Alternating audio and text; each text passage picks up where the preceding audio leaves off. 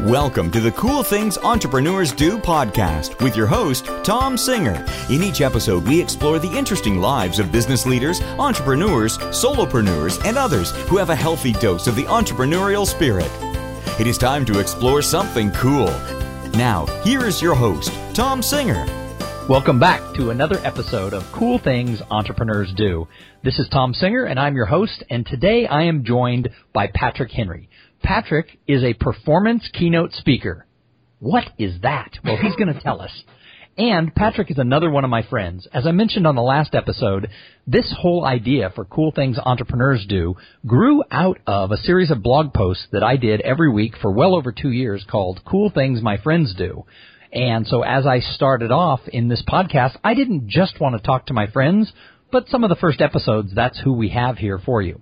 So Patrick has been working for himself in this role as a speaker and entertainer for over 15 years. In fact, I would venture to say Patrick never had sort of a standard career job while he was pursuing the different things. He started off wanting to be a songwriter, and then he followed in his father's footsteps and became a professional speaker. So Patrick, welcome to the show. Thank you very much. I'm delighted to be with you, Tom. I'm glad to have you here. Why don't you tell the audience a little bit about yourself and about your business? Well, I started off as a Nashville songwriter.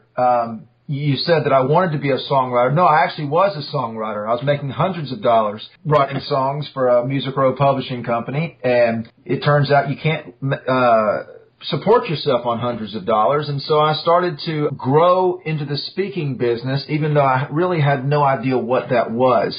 I'd seen it from afar. As you mentioned, my father was a professional speaker, and I realized that as an entertainer, as a songwriter, as a singer, there is still a place within the meetings industry for someone who does what I do. And so I eventually grew content around my entertainment, and 15 years later, I'm making a living as a professional speaker. So if I remember correctly, after college, you actually went to your parents and said, thank you for paying for this, huge degree and all the money that you invested in me. I'm moving to Nashville. I'm moving to Nashville to be a star. And as I say in my speech, that's not the conversation they had prayed for, and it's certainly not the conversation they had paid for. But as a humorist, my father, he was a motivational humorist, and he told me, he said, you know what, if I hadn't found the speaking business, speaking profession, I probably would have ended up in comedy clubs trying to do what you're trying to do in music. And so he supported me in spirit. And so I had 2 weeks to get a job. Growing up with a parent who works for themselves, doesn't that kind of make it easier for you to kind of go down the path and lead your own way as an entrepreneur?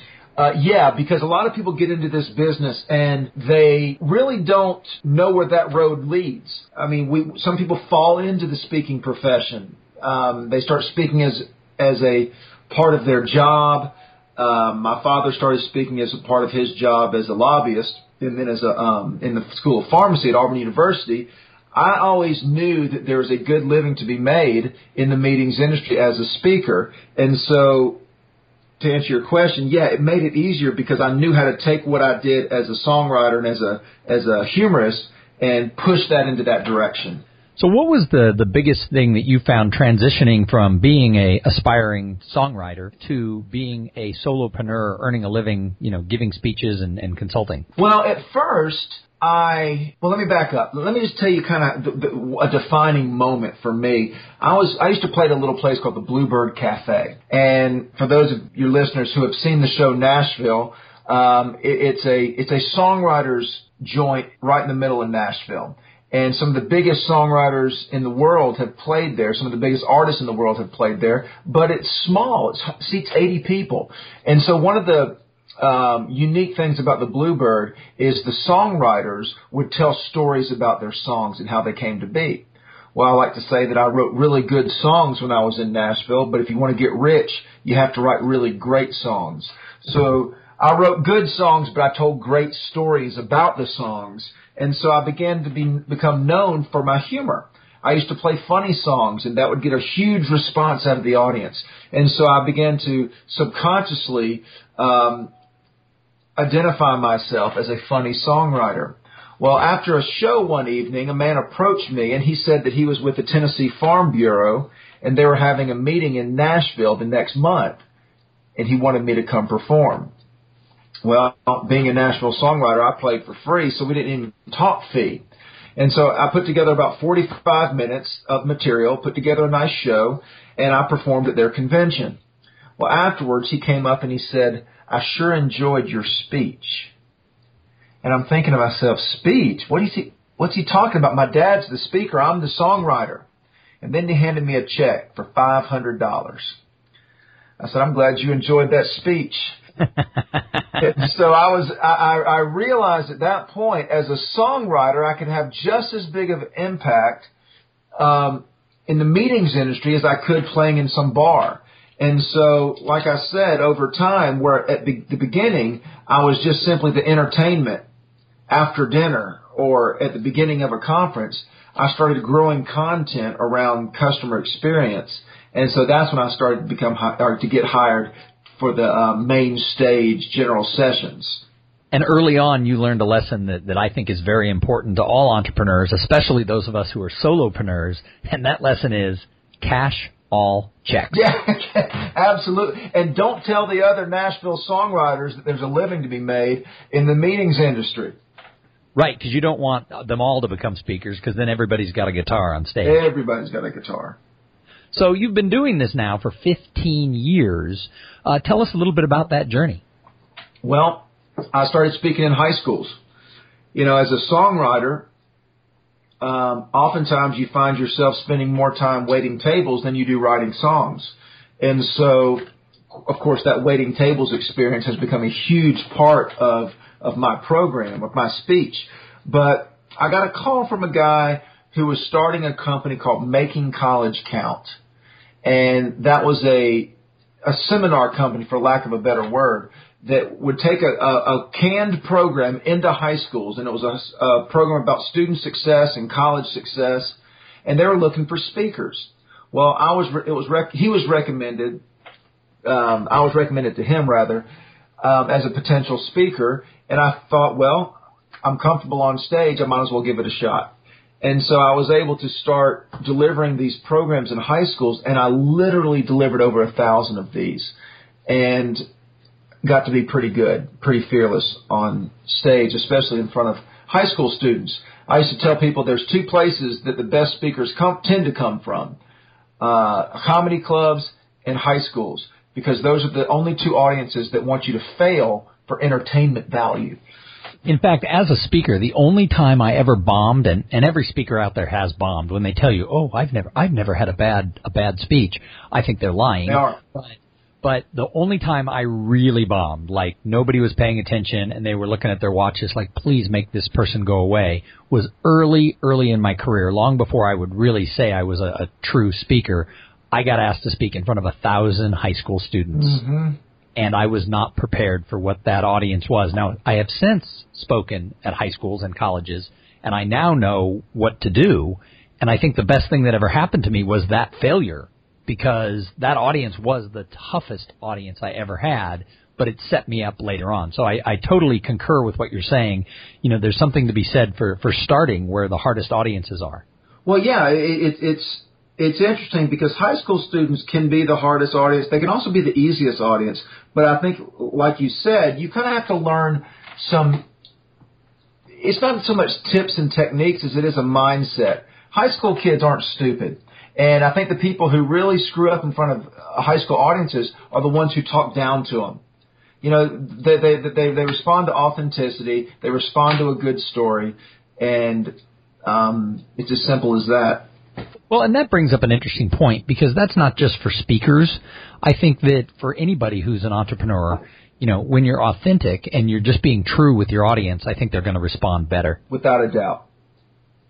So continue with your journey. So you started off with the high school. Right. Started speaking in high schools, and I did that for quite a long time while I was still pursuing music.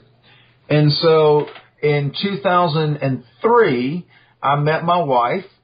And we got married in 2004, and so I moved to North Carolina, and that was a pivotal moment for my career, because when I was in Nashville, I was always split between the songwriting business and the songwriting industry and speaking, And it was when I moved to North Carolina that I put all of my energy into my speaking career. Well, and that's the advice that I give anybody, an entrepreneur, a solopreneur, someone who wants to be a speaker, any type of business they want to work in. When they ask my advice, is I tell them, it's an old Texas saying, I think, is that if you chase two pigs, you can't catch one. Or you can't ride two horses with one butt. Oh, I like that one too. Yeah. Well, it's the irony of this whole thing is, I spent so long in Nashville trying to become a big songwriter.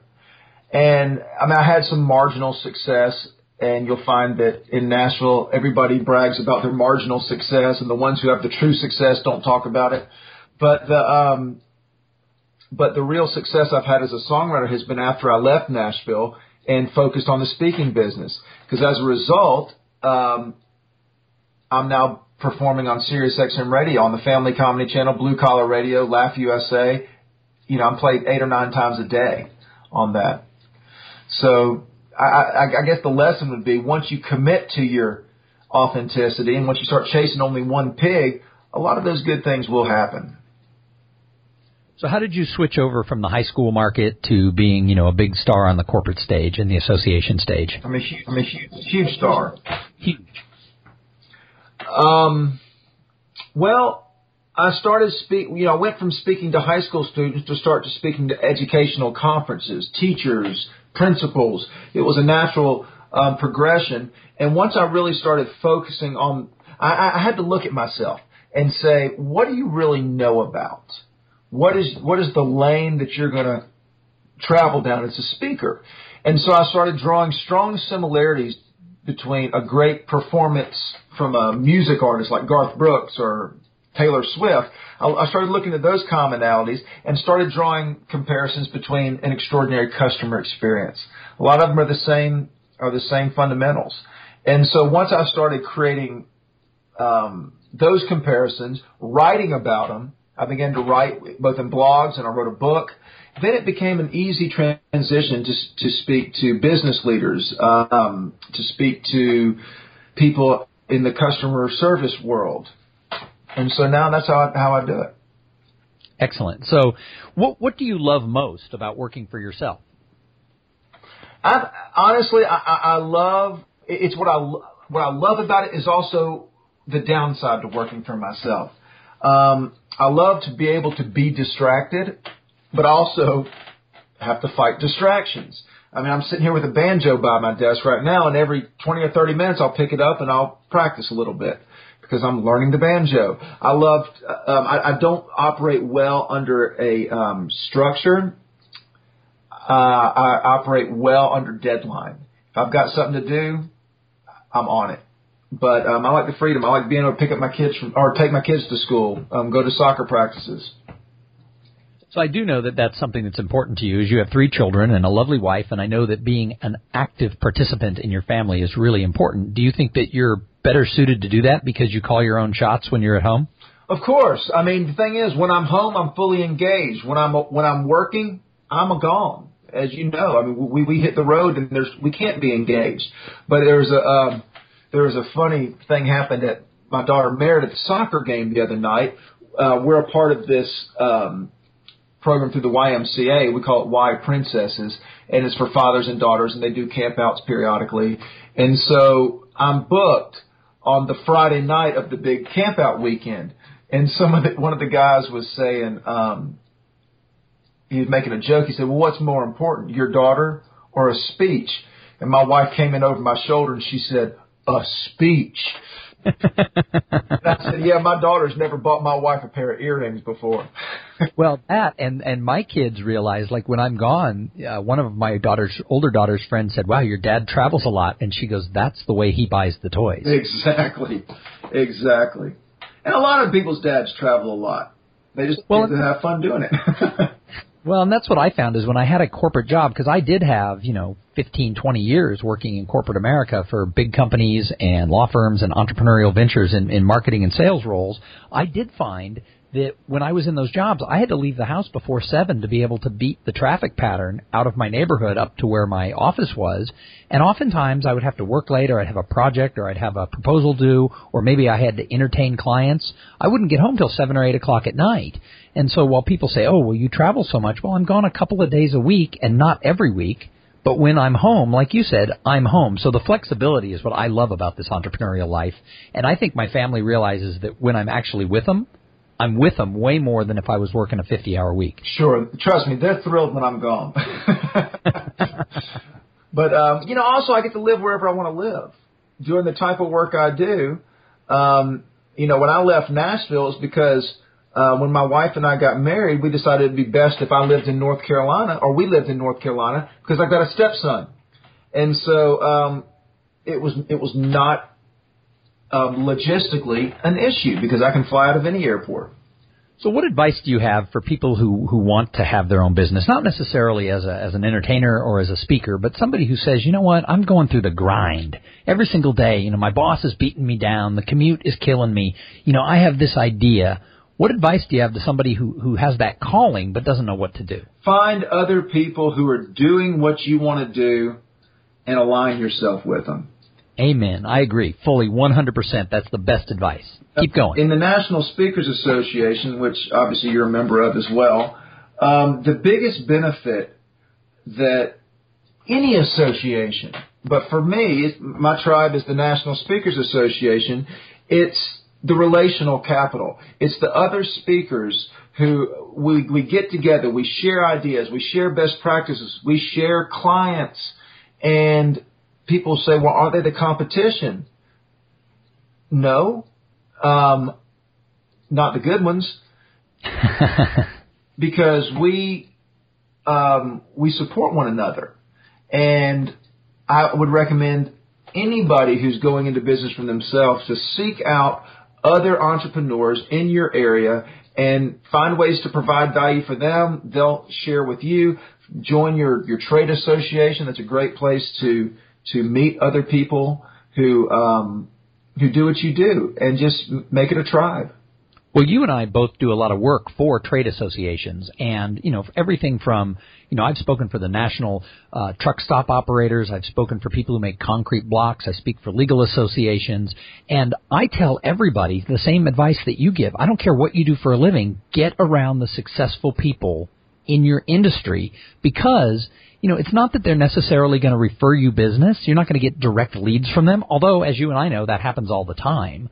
But really, it's you learn the best practices. I mean, you can make it up as you go along in any industry, or you can be friends with the people who've already been down the path, and they'll show you, hey, don't go over there because that's a disaster. Try it this way.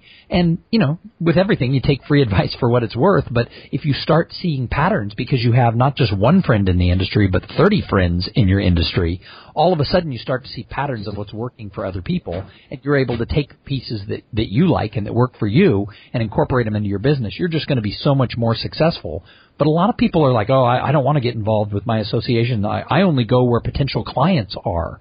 Well, that's great, but you're not going to learn from your potential clients. Right. And if all you do is show up to sell everybody, you're kind of an idiot.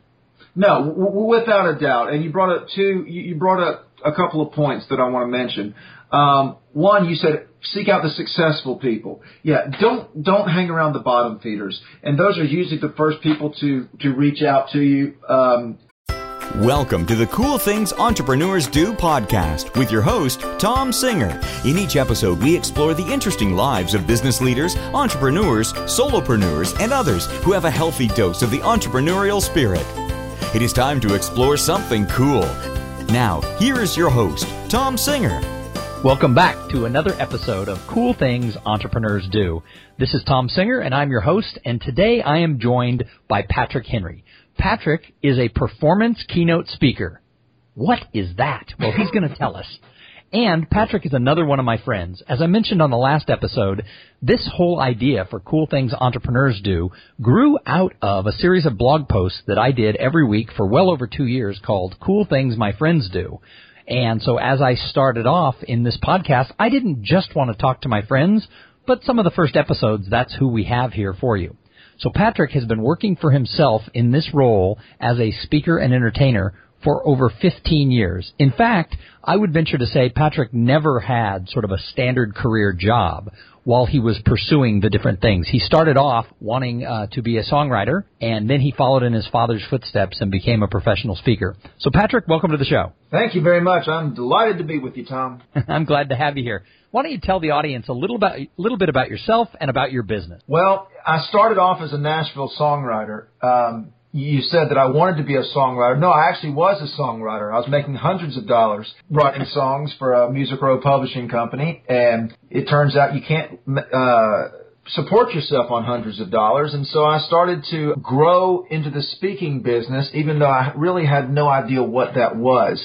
I'd seen it from afar. As you mentioned, my father was a professional speaker, and I realized that as an entertainer, as a songwriter, as a singer, there is still a place within the meetings industry for someone who does what I do. And so I eventually grew content around my entertainment, and 15 years later, I'm making a living as a professional speaker. So if I remember correctly, after college, you actually went to your parents and said, thank you for paying for this, huge degree and all the money that you invested in me. I'm moving to Nashville. I'm moving to Nashville to be a star. And as I say in my speech, that's not the conversation they had prayed for, and it's certainly not the conversation they had paid for. But as a humorist, my father, he was a motivational humorist, and he told me, he said, you know what, if I hadn't found the speaking business, speaking profession, I probably would have ended up in comedy clubs trying to do what you're trying to do in music. And so he supported me in spirit. And so I had 2 weeks to get a job. Growing up with a parent who works for themselves, doesn't that kind of make it easier for you to kind of go down the path and lead your own way as an entrepreneur? Yeah, because a lot of people get into this business and they really don't know where that road leads. I mean, some people fall into the speaking profession. They start speaking as a part of their job. My father started speaking as a part of his job as a lobbyist, and then as in the School of Pharmacy at Auburn University. I always knew that there was a good living to be made in the meetings industry as a speaker. And so to answer your question, yeah, it made it easier because I knew how to take what I did as a songwriter and as a humorist and push that into that direction. So what was the biggest thing that you found transitioning from being a aspiring songwriter to being a solopreneur, earning a living, giving speeches and consulting? Well, at first, let me back up. Let me just tell you kind of a defining moment for me. I used to play at a little place called the Bluebird Cafe. And for those of your listeners who have seen the show Nashville, it's a songwriter's joint right in the middle of Nashville. And some of the biggest songwriters in the world have played there. Some of the biggest artists in the world have played there. But it's small. It seats 80 people. And so one of the unique things about the Bluebird is the songwriters would tell stories about their songs and how they came to be. Well, I like to say that I wrote really good songs when I was in Nashville, but if you want to get rich, you have to write really great songs. So I wrote good songs, but I told great stories about the songs. And so I began to become known for my humor. I used to play funny songs, and that would get a huge response out of the audience. And so I began to subconsciously identify myself as a funny songwriter. Well, after a show one evening, a man approached me, and he said that he was with the Tennessee Farm Bureau, and they were having a meeting in Nashville the next month, and he wanted me to come perform. Well, being a Nashville songwriter, I played for free, so we didn't even talk fee. And so I put together about 45 minutes of material, put together a nice show, and I performed at their convention. Well, afterwards, he came up and he said, I sure enjoyed your speech. And I'm thinking to myself, speech? What's he talking about? My dad's the speaker. I'm the songwriter. And then he handed me a check for $500. I said, I'm glad you enjoyed that speech. So I realized at that point, as a songwriter, I could have just as big of an impact in the meetings industry as I could playing in some bar. And so, like I said, over time, where at the beginning, I was just simply the entertainment after dinner or at the beginning of a conference, I started growing content around customer experience. And so that's when I started to get hired for the main stage general sessions. And early on, you learned a lesson that I think is very important to all entrepreneurs, especially those of us who are solopreneurs, and that lesson is cash all checks. Yeah, absolutely. And don't tell the other Nashville songwriters that there's a living to be made in the meetings industry. Right, because you don't want them all to become speakers, because then everybody's got a guitar on stage. Everybody's got a guitar. So you've been doing this now for 15 years. Tell us a little bit about that journey. Well, I started speaking in high schools. You know, as a songwriter, oftentimes you find yourself spending more time waiting tables than you do writing songs. And so, of course, that waiting tables experience has become a huge part of my program, of my speech. But I got a call from a guy who was starting a company called Making College Count. And that was a seminar company, for lack of a better word, that would take a canned program into high schools, and it was a program about student success and college success, and they were looking for speakers. Well, I was recommended to him rather, as a potential speaker, and I thought, well, I'm comfortable on stage, I might as well give it a shot. And so I was able to start delivering these programs in high schools, and I literally delivered over 1,000 of these, and got to be pretty good, pretty fearless on stage, especially in front of high school students. I used to tell people there's two places that the best speakers tend to come from, comedy clubs and high schools, because those are the only two audiences that want you to fail for entertainment value. In fact, as a speaker, the only time I ever bombed, and every speaker out there has bombed, when they tell you, "Oh, I've never had a bad speech," I think they're lying. They are. But the only time I really bombed, like nobody was paying attention and they were looking at their watches like, please make this person go away, was early in my career, long before I would really say I was a true speaker. I got asked to speak in front of 1,000 high school students. Mm-hmm. And I was not prepared for what that audience was. Now, I have since spoken at high schools and colleges, and I now know what to do. And I think the best thing that ever happened to me was that failure, because that audience was the toughest audience I ever had, but it set me up later on. So I totally concur with what you're saying. You know, there's something to be said for starting where the hardest audiences are.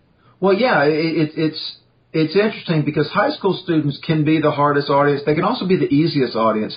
But I think, like you said, you kind of have to learn it's not so much tips and techniques as it is a mindset. High school kids aren't stupid. And I think the people who really screw up in front of high school audiences are the ones who talk down to them. You know, they respond to authenticity. They respond to a good story. And it's as simple as that. Well, and that brings up an interesting point, because that's not just for speakers. I think that for anybody who's an entrepreneur, you know, when you're authentic and you're just being true with your audience, I think they're going to respond better. Without a doubt.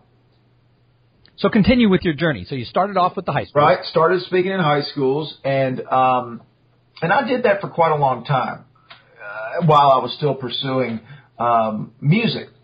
And so in 2003, I met my wife, and we got married in 2004, and so I moved to North Carolina. And that was a pivotal moment for my career, because when I was in Nashville, I was always split between the songwriting business and the songwriting industry and speaking.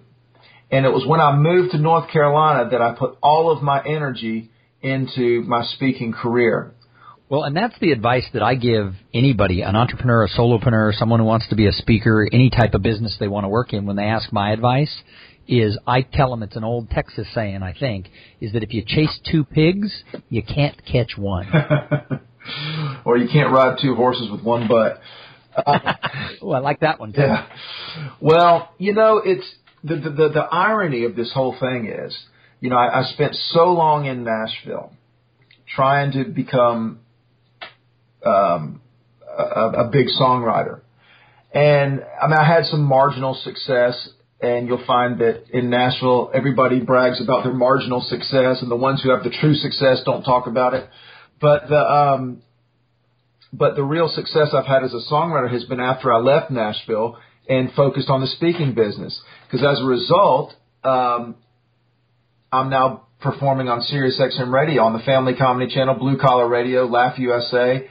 You know, I'm played 8 or 9 times a day on that.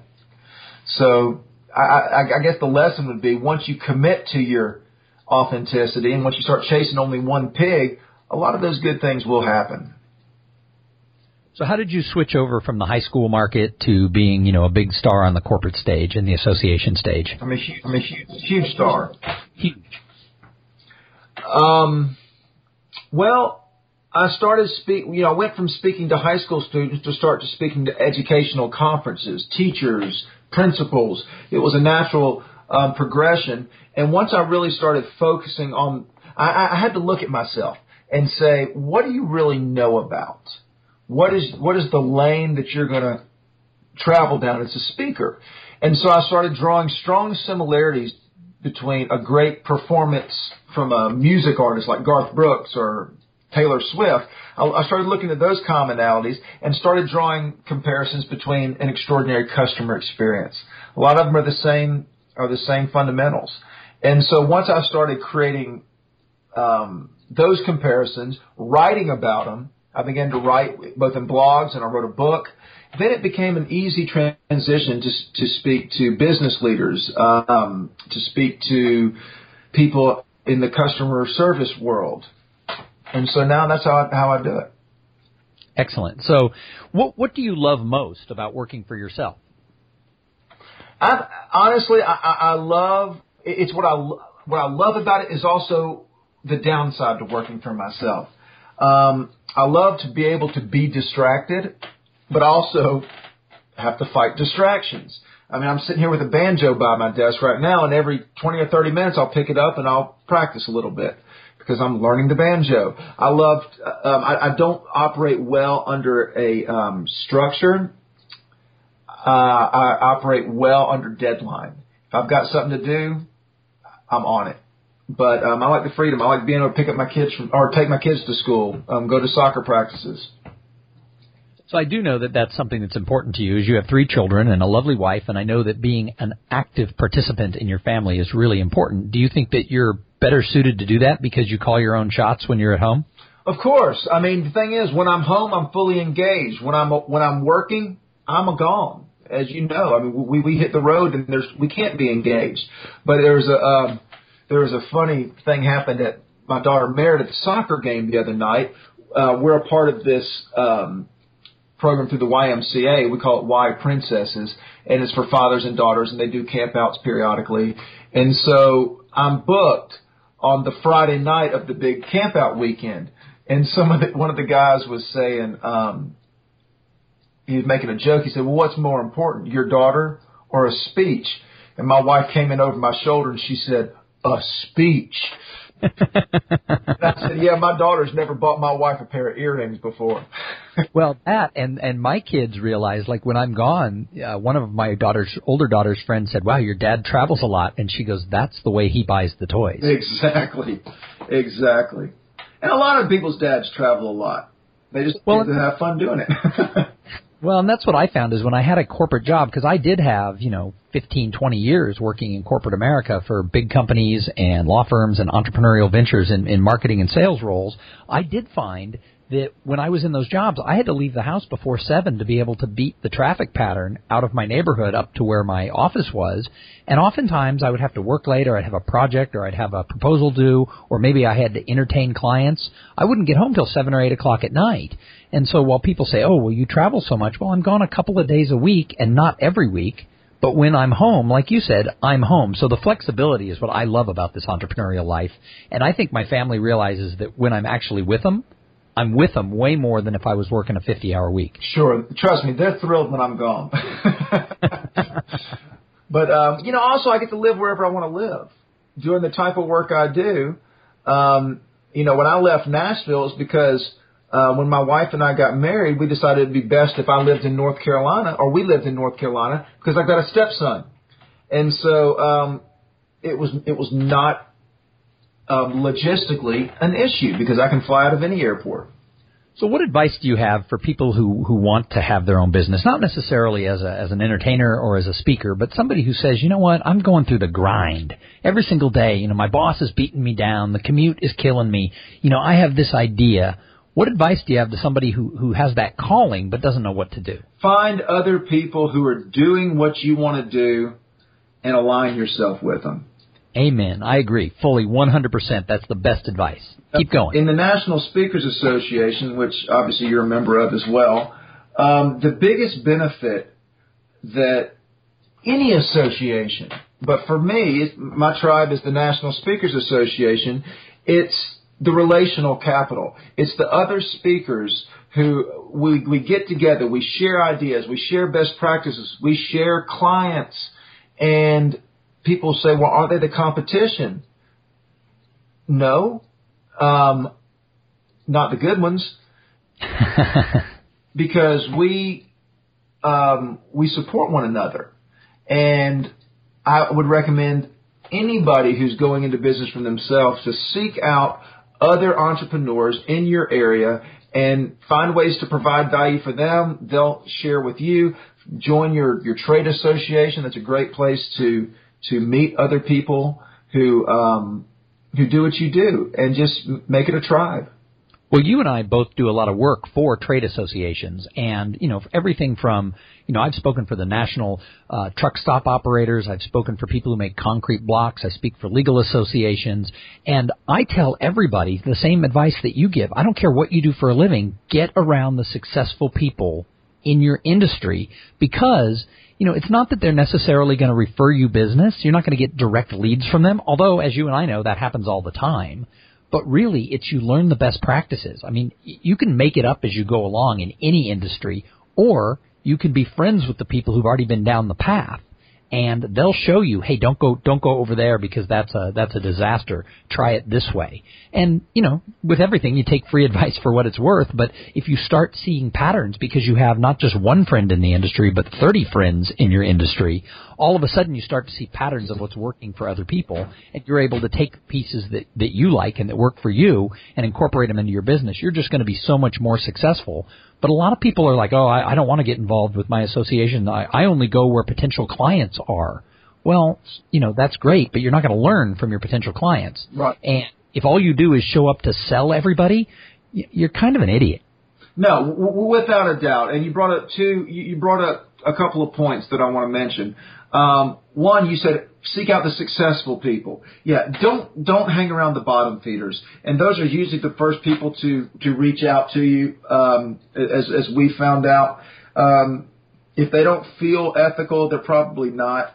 But also, and not to get all motivational speakery on you, Zig Ziglar said, if you want everything, you can get everything you want out of life if you help enough people get what they want. I've helped as many new speakers as I can, but I tell you, it's a bit of a turnoff when someone says, "Can I pick your brain?"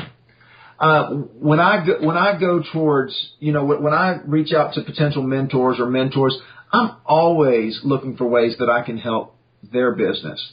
You know, even if it's sending a bottle of locally made hot sauce, you know, just look for ways to be valuable to them, and people will break their back trying to help you out. I agree, and I don't think you have to necessarily pick someone's brain. If you develop a real give and take sort of mutual friendship, you know, you sit at the bar and you buy them a drink and you just tell stories. I mean, that's how you and I met, but that's how many people who I know have met in a lot of industries, is they just start asking people about their life, about their family, about their business, and you start picking up little tidbits. So often people think when they meet somebody, it's like they have to be a sieve and grab all the information out of them in one sitting. And the reality is, try to build a long-term and mutually beneficial relationship, and that means mutually beneficial. You got to find ways to help them, like you said, and eventually it's going to work out. And remember, you're not going to have that love connection with everybody. Sure. And, you know, somebody's time it's just as precious as money. So, you know, if you have a question, ask me.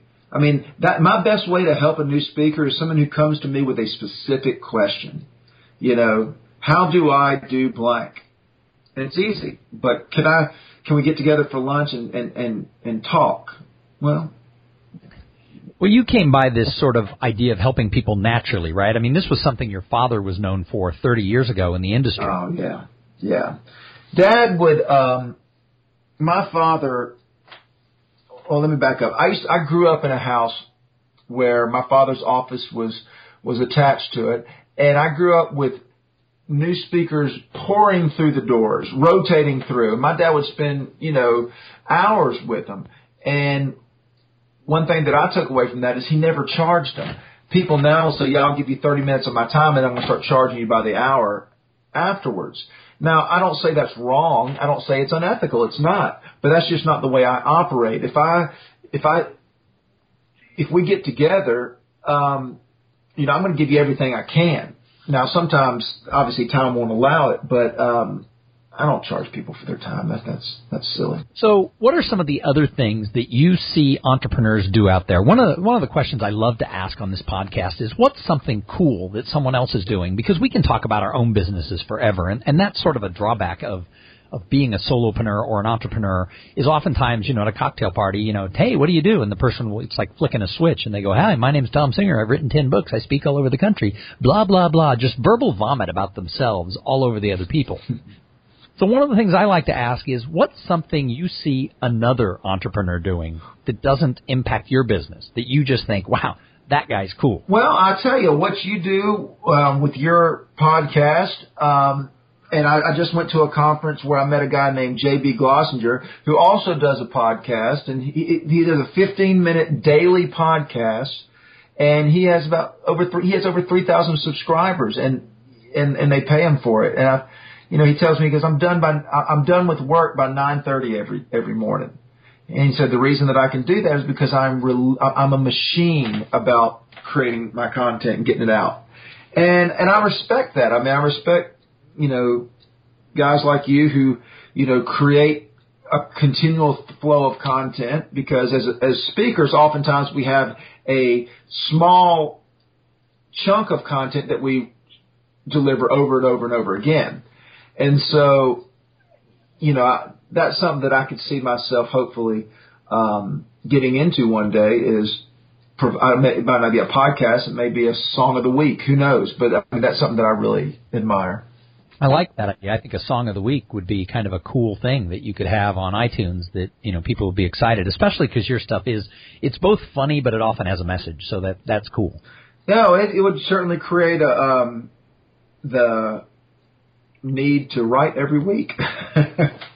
Well, this brings up something interesting, because one of the reasons I like to pay attention to the cool things other people are doing is it often inspires me. And it doesn't mean I go out and copy what they're doing exactly. It means that I look at something someone's doing and saying, wow, that's really neat. And then I twist it and say, how can I make that work for my own business, rather than just, a lot of times people try to copy what other people are doing and drop it right in.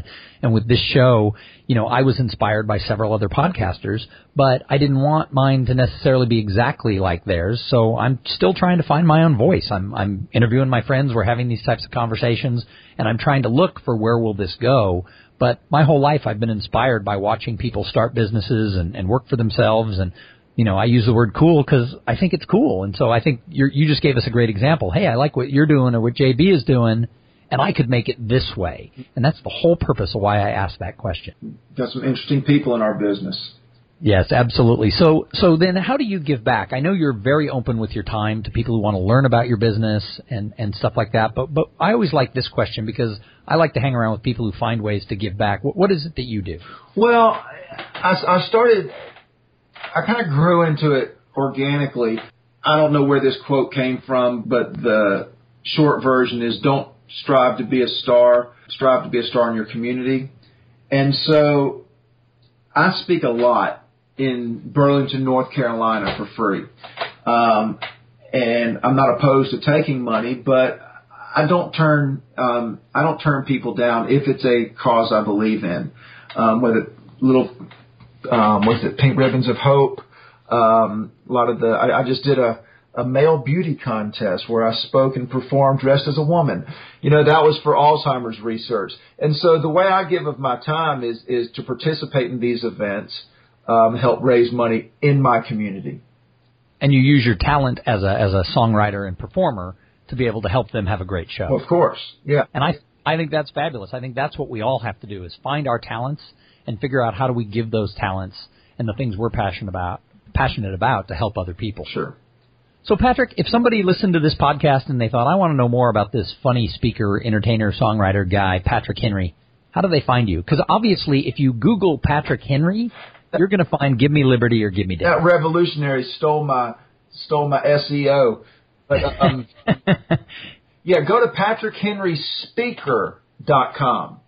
Okay, not PatrickHenryFoundingFather.com. No, PatrickHenryspeaker.com. And you'll find everything you'll ever want to know about me. So they can find links to your songs, to your book, to how to hire you to speak. Absolutely. Excellent. Well, Patrick, thank you for being here on one of my early episodes of Cool Things Entrepreneurs Do. It's a lot of fun to get to spend this time with my friends, and it's fun because I get to learn more things about them as I share you with the people who are tuning into this podcast. For those of you who've tuned in, thank you for listening to another episode, and I will be back in a couple days with yet one more episode of Cool Things Entrepreneurs Do. Have a great day. Thank you for being part of the Cool Things Entrepreneurs Do podcast. Without your participation and listening to these conversations, there is no show. Connect with Tom at TomSinger.com and follow him on Twitter at TomSinger. This podcast was produced in part by Podfly.net. Podfly, passion for great-sounding podcasts. This podcast is a part of the C-Suite Radio Network. For more top business podcasts, visit c-suiteradio.com.